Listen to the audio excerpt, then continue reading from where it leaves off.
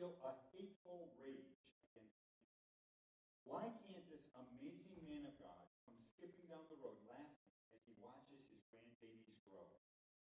After years of ministry, service, and sacrifice, why can't he enjoy a blissful retirement? Why did this cancer sentence come when my parents lived so far away from us? Why does he have to have cancer that is incurable? Why does it have to be stage 3? Why did it have to break all the bones in his spine and leave him so much pain? I wonder all these things. The questions are definite. The roller coaster of ups and downs is like torture. Dad would have a good week, a great day, and the sun would come out. I'd forget he's sick. I'd make plans and my expectations soar. We declare healing and my soul surges with hope. Then we are smacked down with new side effects, new torture, and it all comes reeling back. I feel like I'm back to the day my parents called me to tell me the diagnosis. My worst fears come alive. I huddle in the corner, washed in grief again. And around we go. But I don't want to get off this ride, because when I do, no, all over my soul. So I beg God, keep the ride. I think that's kind of what I hear when I read David. I read some of the songs, which David and the other songwriters are so well known. Songs of anguish, songs of lament, which I think is sadly lacking in the church today. The ability to say, I'm hurting for all in the name of to go. So this morning, we're going to continue our series in When God Does. We have the joy and the privilege of having a man with us who is seen so highly by so many people here, self included. Ironically, I was telling my granddaughter, he was her parent teacher while at Elam, and he was her grandparent teacher while at Elam. Kind of just looks like, wait a minute, that doesn't compute. How could he be both? Well, this is a man who has walked with God more than anybody else, and yet he does it with such grace, such hope, and so I'm going to ask if you would give ear to our brother as he comes to the word of the Lord today, and if you would listen closely, that would be the would you welcome Brother Stacy? Thank you.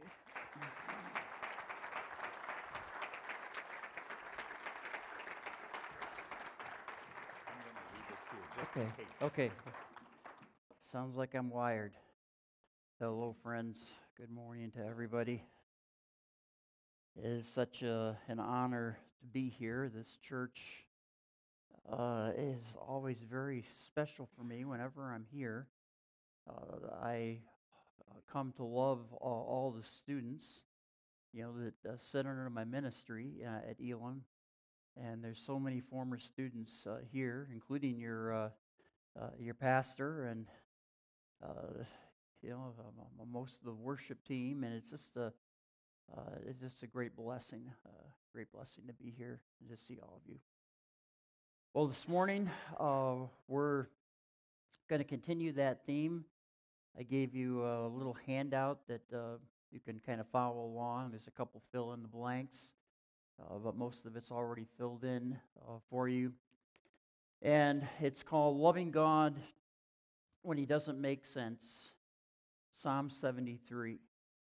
Actually, when Pastor Chris called me, he said back when I was teaching the book of Psalms, when he was a student, that I had given a message on Psalm 73.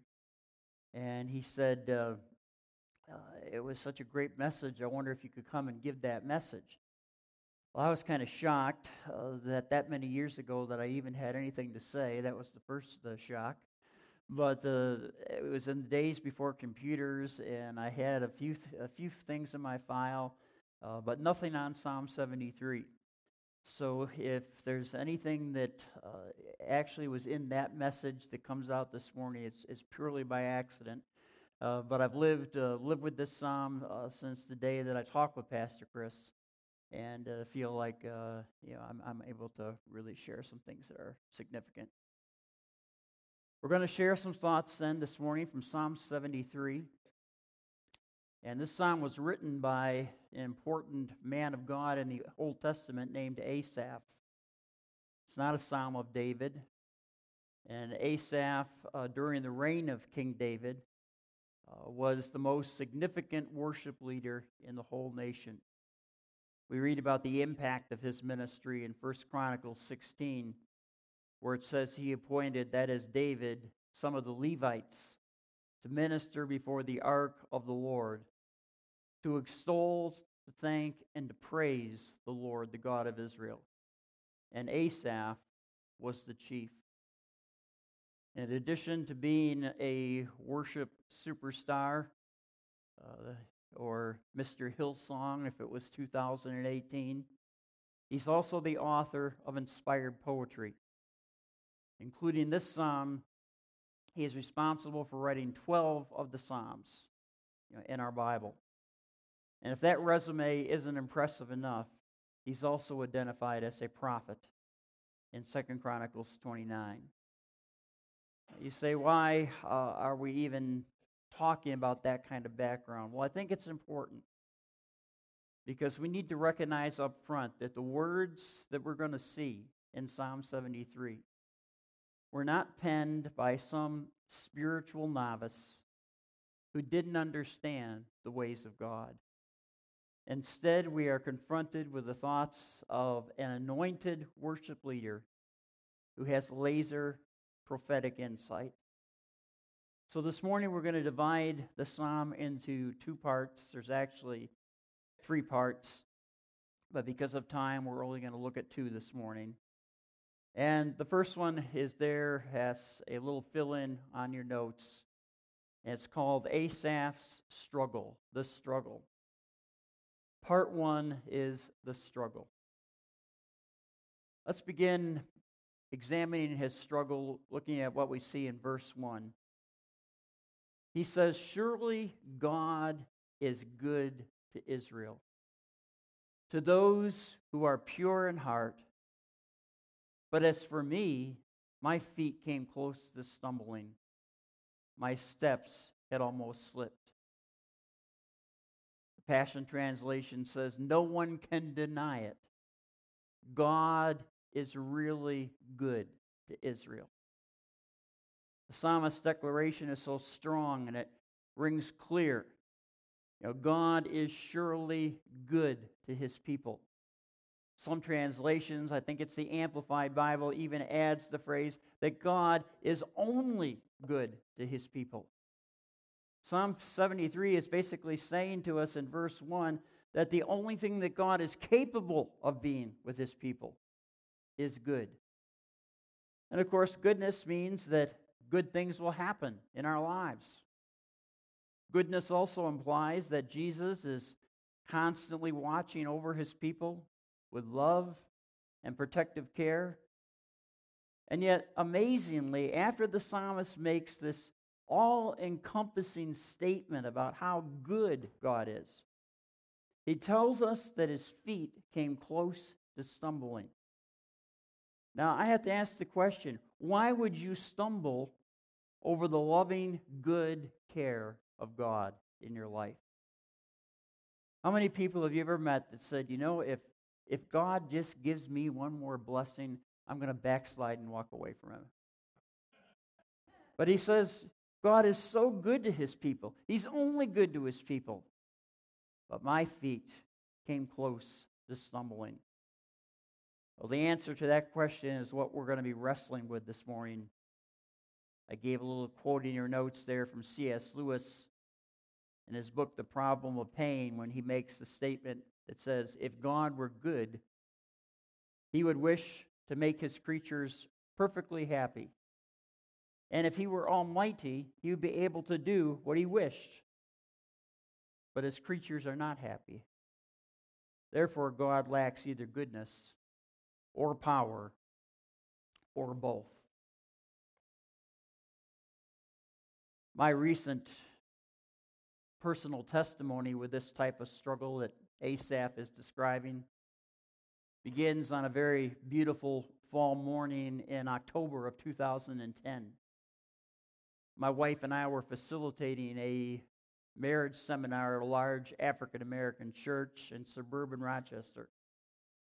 We had conducted a seminar at that church 2 years earlier, and the pastor had invited us back to do a part 2. And so I sat at a table on this beautiful October morning and was looking at my beautiful, brilliant wife standing at the podium sharing her teaching on marriage. When Connie, my wife, had spoken in recent years at our seminars, and I had even gotten to the place where I would bring her into the class that I taught, Marriage and Family at Elam. Probably a number of the students here would have sat under her ministry at least once or twice in that area. She always brought the house down with her teaching. But on this particular morning, I realized shortly after she began to speak that she was lost. She fumbled in her communication. She was unable to bring her thoughts into focus. She was unable even to read her notes. She was never able to recover, and her teaching session ended in disaster. That distressing experience, along with several other incidents that happened concurrently, led us to doctors, neurologists, specialists. And several months later, my sweetheart was diagnosed with the early onset of Alzheimer's disease. Because we believed in miracles and the Word of God, we immediately called for our leaders to anoint Connie with oil and pray for her physical healing. On the Sunday morning that we prayed, the prayer room was filled with elders, spiritual leaders, pastors, leaders from Elam Fellowship. The word had gotten out that after the service we were going to pray for Connie Klein. And that back prayer room at Elam Gospel Church was just crammed, with the leaders that carried an incredible anointing, every single one of them. And the promise of James chapter 5 is very clear. James says in John 5, the prayer of faith will save the sick, and the Lord will raise them up. The promise of God can't be any clearer than that. Plus, we know that God is only good to his people. The miracle healing of James 5, however, never came to my sweetheart. What came instead was the experience of watching the love of my life die by inches for 7 long years.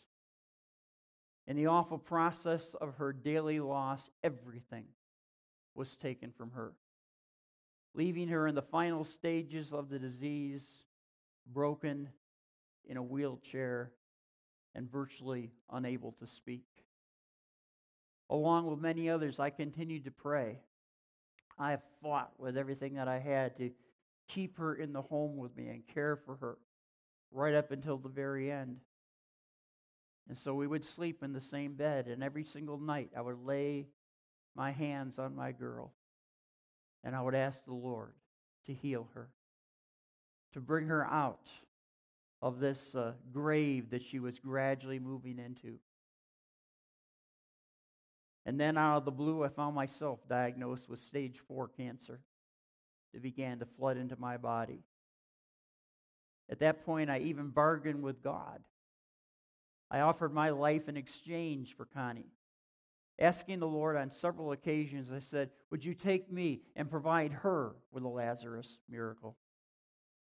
But of course, you can't strike that kind of bargain with God. And in the summer of 2017, he received the love of my life into his eternal presence. Some have suggested that Connie was supernaturally healed when she died in 2017. Now, if that type of thinking gets you through the night, then God bless you. But being whole in the eternal kingdom is not what James 5 is talking about. He is speaking about healing in this present life. And for my beloved wife, that healing never came. And yet the psalmist declares that God is only good to Israel. And so we're forced to reconcile his goodness with the pain that we experience, with the suffering and the confusion and the loss that pierces all of our lives. The loss of a marriage through divorce, the death of a loved one, the loss of a job, struggling with a debilitating physical illness, the agony of a loved one's suicide, the desperate prayer that we have for a wayward child who isn't responding to the prayers that are ascending to the Father. All of these thrust the sharp blade of grief into our very soul, into our heart. And then we hear the declaration of the psalmist that God is only good to his people. Of course, the danger is not that we stop believing in God. C.S. Lewis, again, captures this perfectly in another book he wrote called A Grief Observed. He says that the danger is not that we cease to believe in God, but that we come instead to the conviction that this is what God is really like after all. A secular French author says it this way, from an unbelieving perspective. I don't know if God exists, but it would be better for his reputation if he didn't. And these issues become more complicated when we hear what Asaph has to say in verses 3 to 5. I had them there in your notes. He says, I envied the proud when I saw them prosper despite their wickedness. They seem to live such painless lives. Their bodies are so healthy and strong. They don't have troubles like other people. They're not plagued with problems like everyone else. So the psalmist raises two questions that perplex the believer in the 21st century. As we look at the entire psalm, he's struggling, first of all, with why do bad things happen to good people? But then he takes us one step further into his pain with the added question of why are good things happening for bad people? Where is justice? Where is fairness? Why do corrupt, immoral, unethical people get away with their crimes? When are liars, cheaters, and murderers going to be brought to justice?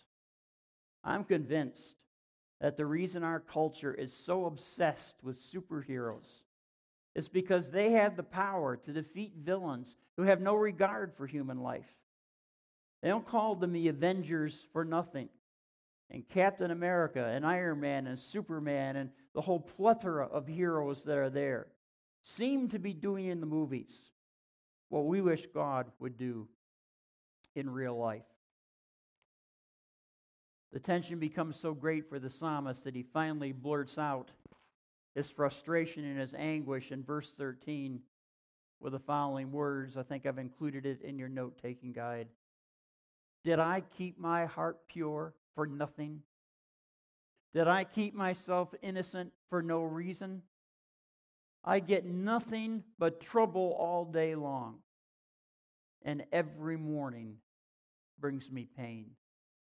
Asaph is ready to give up in discouragement and despair. But at the lowest point, he discovers a path that begins to lead him away from confusion and into clarity.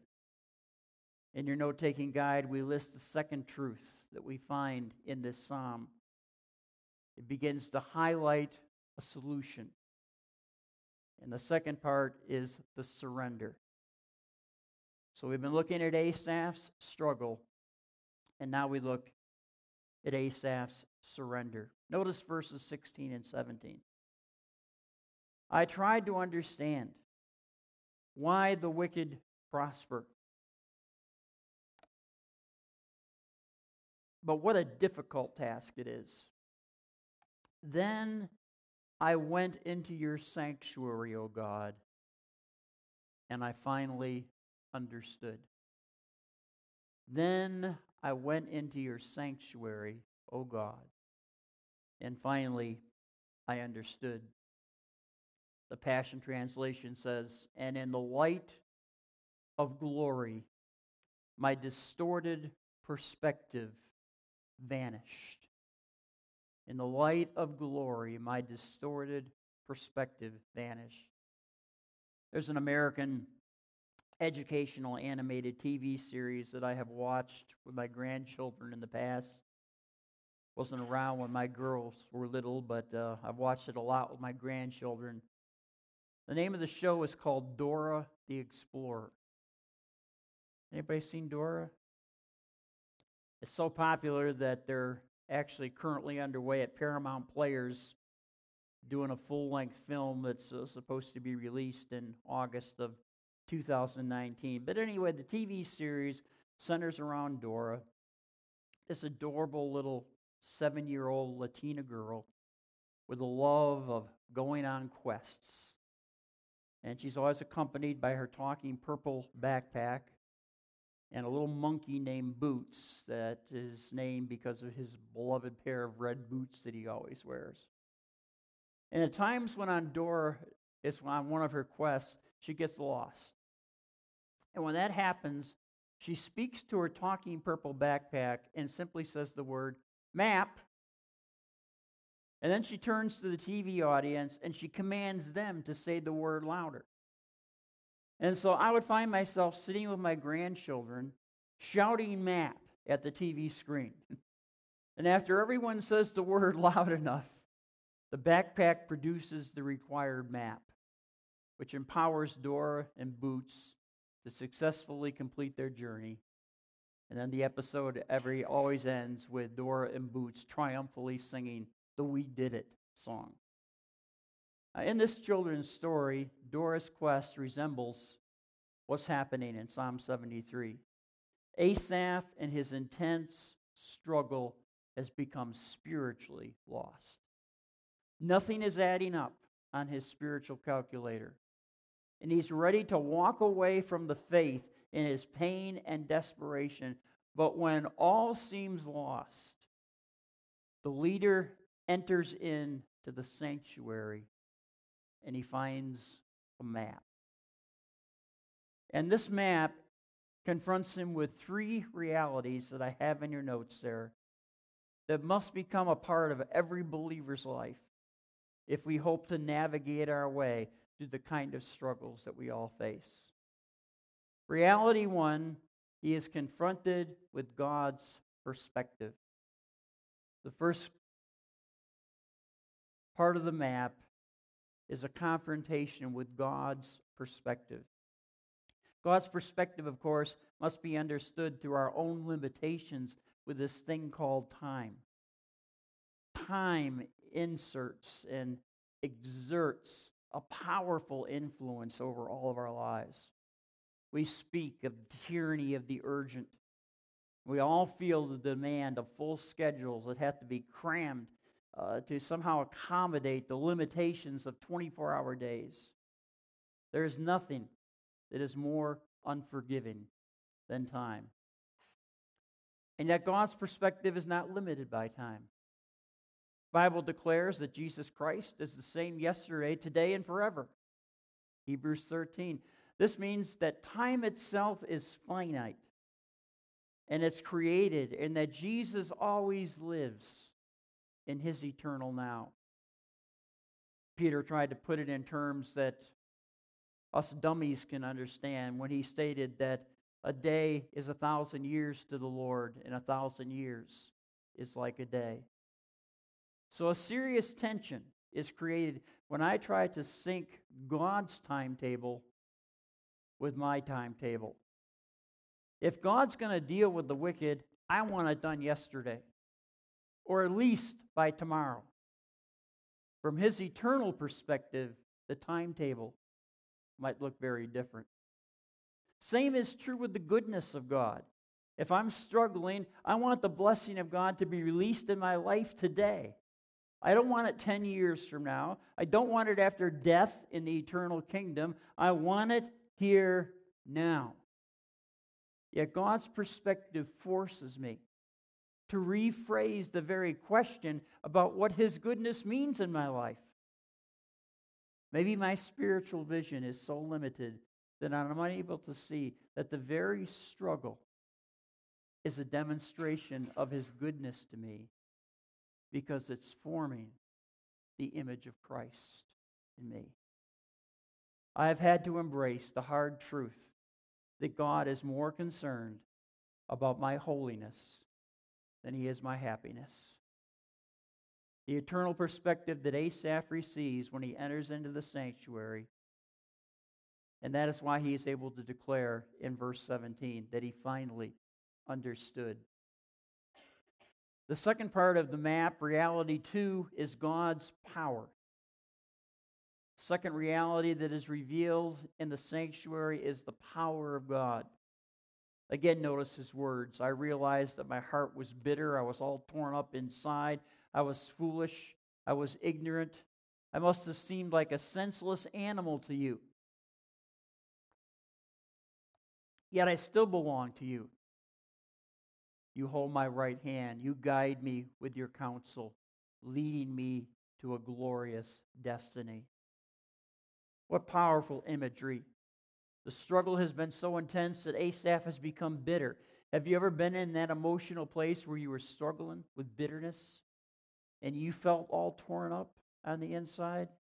The psalmist even adds the imagery of being reduced to a senseless, trapped animal. I understand what Asaph is describing. When Connie and I tragically lost our oldest daughter and our firstborn granddaughter in 1996, I had to get honest about the anger in my heart.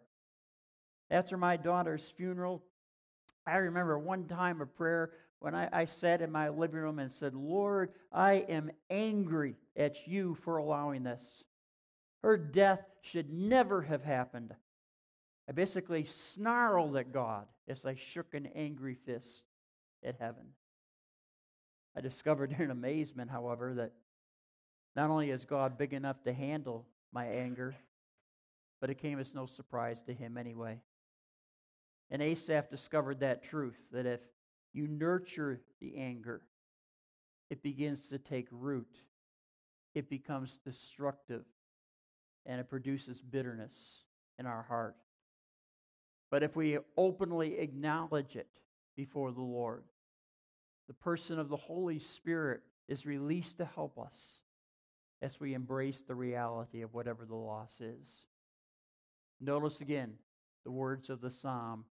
Because we belong to him, he holds us by the right hand. This is the picture of a father who's watching over his children. When I walked with my girls when they were little, I would hold their hands as we crossed the street. I didn't hold the hand of every child that I saw in public, but I held their hand because they were mine and they belonged to me. And God takes our hand in that same way, and he guides us with his counsel. If we keep our spiritual ears open, he will speak to us in our struggles. But then comes the most incredible part of the revelation. Not only does he hold our hand and guide us with his counsel, he leads us into a glorious destiny. The NIV says, my portion forever. God has a destiny for our lives, even in the grip of great struggle and suffering. And if our hearts are open, his power will lead us into the fullness of his plan for this life and beyond this life. The third reality of the map is Asaph is confronted with God's presence. God's presence. I love these verses in 25 to 28. Whom have I in heaven but you? I desire you more than anything on earth. My heart may fail and my spirit may grow weak, but God remains the strength of my heart. He is mine forever. Those who desert him will perish, for you destroy those who abandon you. But as for me, how good it is to be near God. I have made the sovereign Lord my shelter, and I will tell everyone about the wonderful things you do. The spiritual reality of our life is stripped down to the bare bones in these verses. Listen to the intensity of the psalmist as he speaks out. I desire you more than anything on earth. My health may fail. My spirit may grow weak.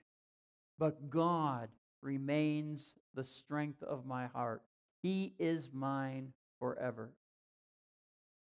As Asaph begins to wind up his psalm, he basically is saying that there is nothing more important than our love relationship with Jesus. We can best understand and illustrate this principle by considering the covenant of marriage.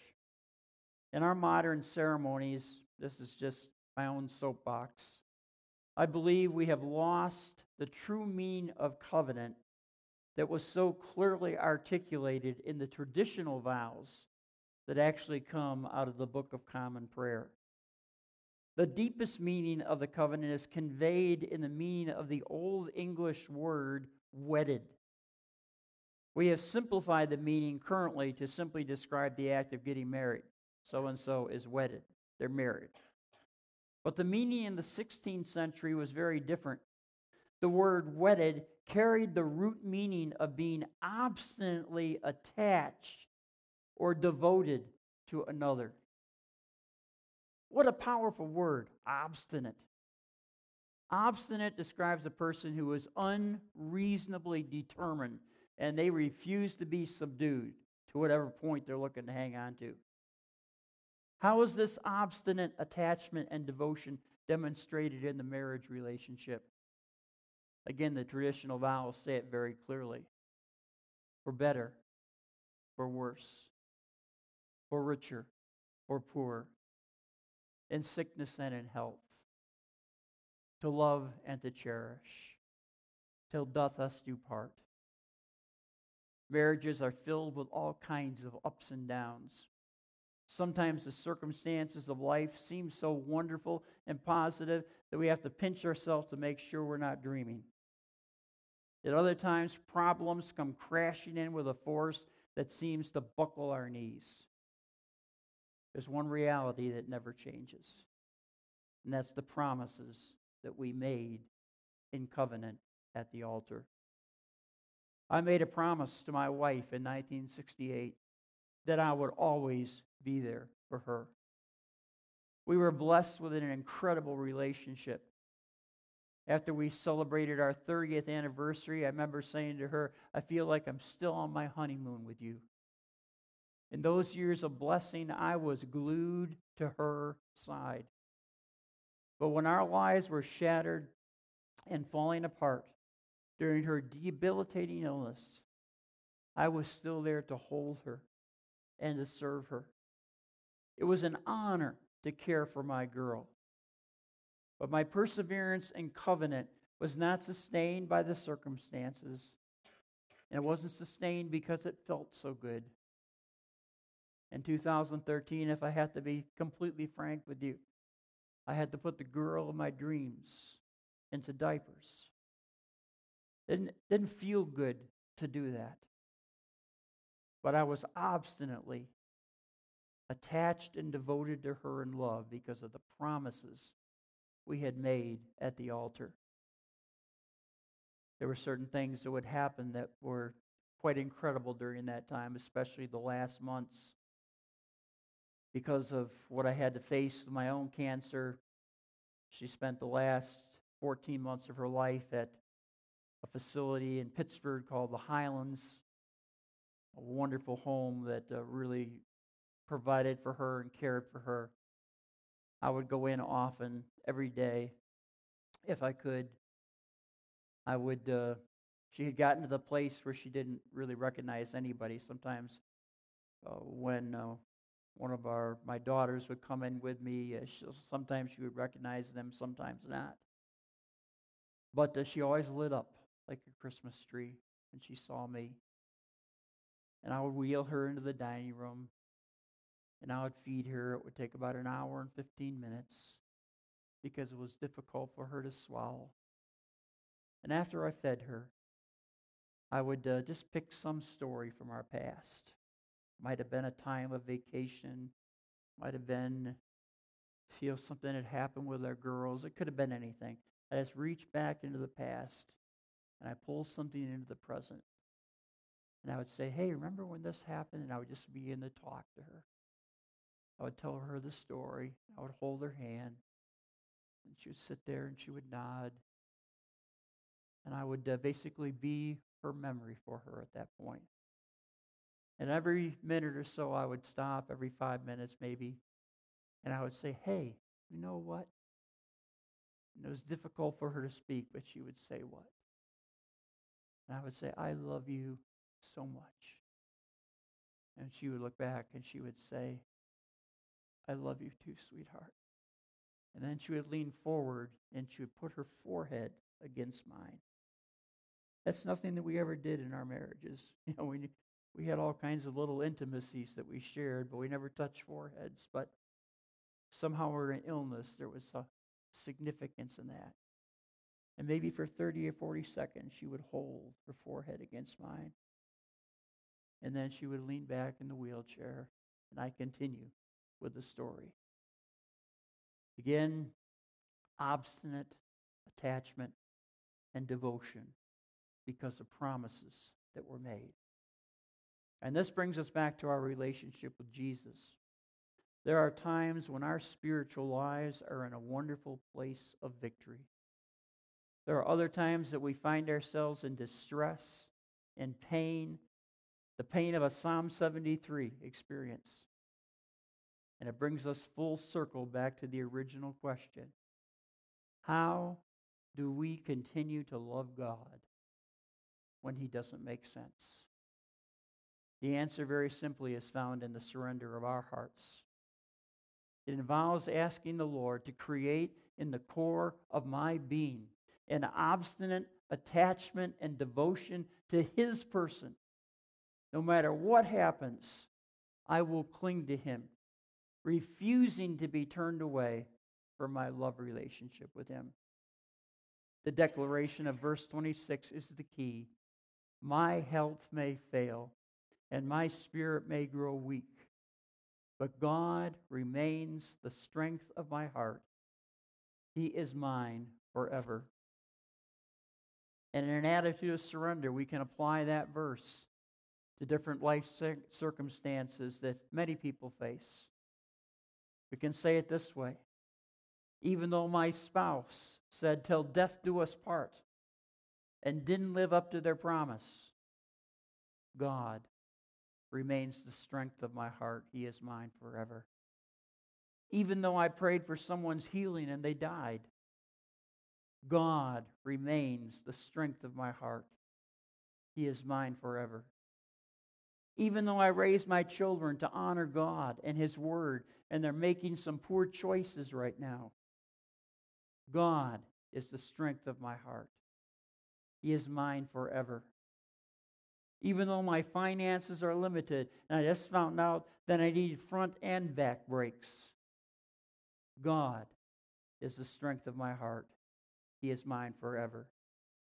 Even though I don't like it or want it, even though I know He could and He should, but He's not, God remains the strength of my heart. He is mine forever. And I want to be clear. I have not been chanting some kind of Hindu or Buddhist mantra. We are speaking about the confession and the surrender of trust to the ultimate love relationship. And I have become absolutely convinced in my life, as I am just short of 70 years of age, I've become absolutely convinced of one thing. I would rather be with the Lord in the midst of shattering pain than experience a trouble-free life without Him. We're speaking about obstinate love and attachment to the Lord Jesus Christ. And it's to that kind of surrender that I call us this morning. Pastor Chris is now going to come and set up the time of ministry that you normally have in your church.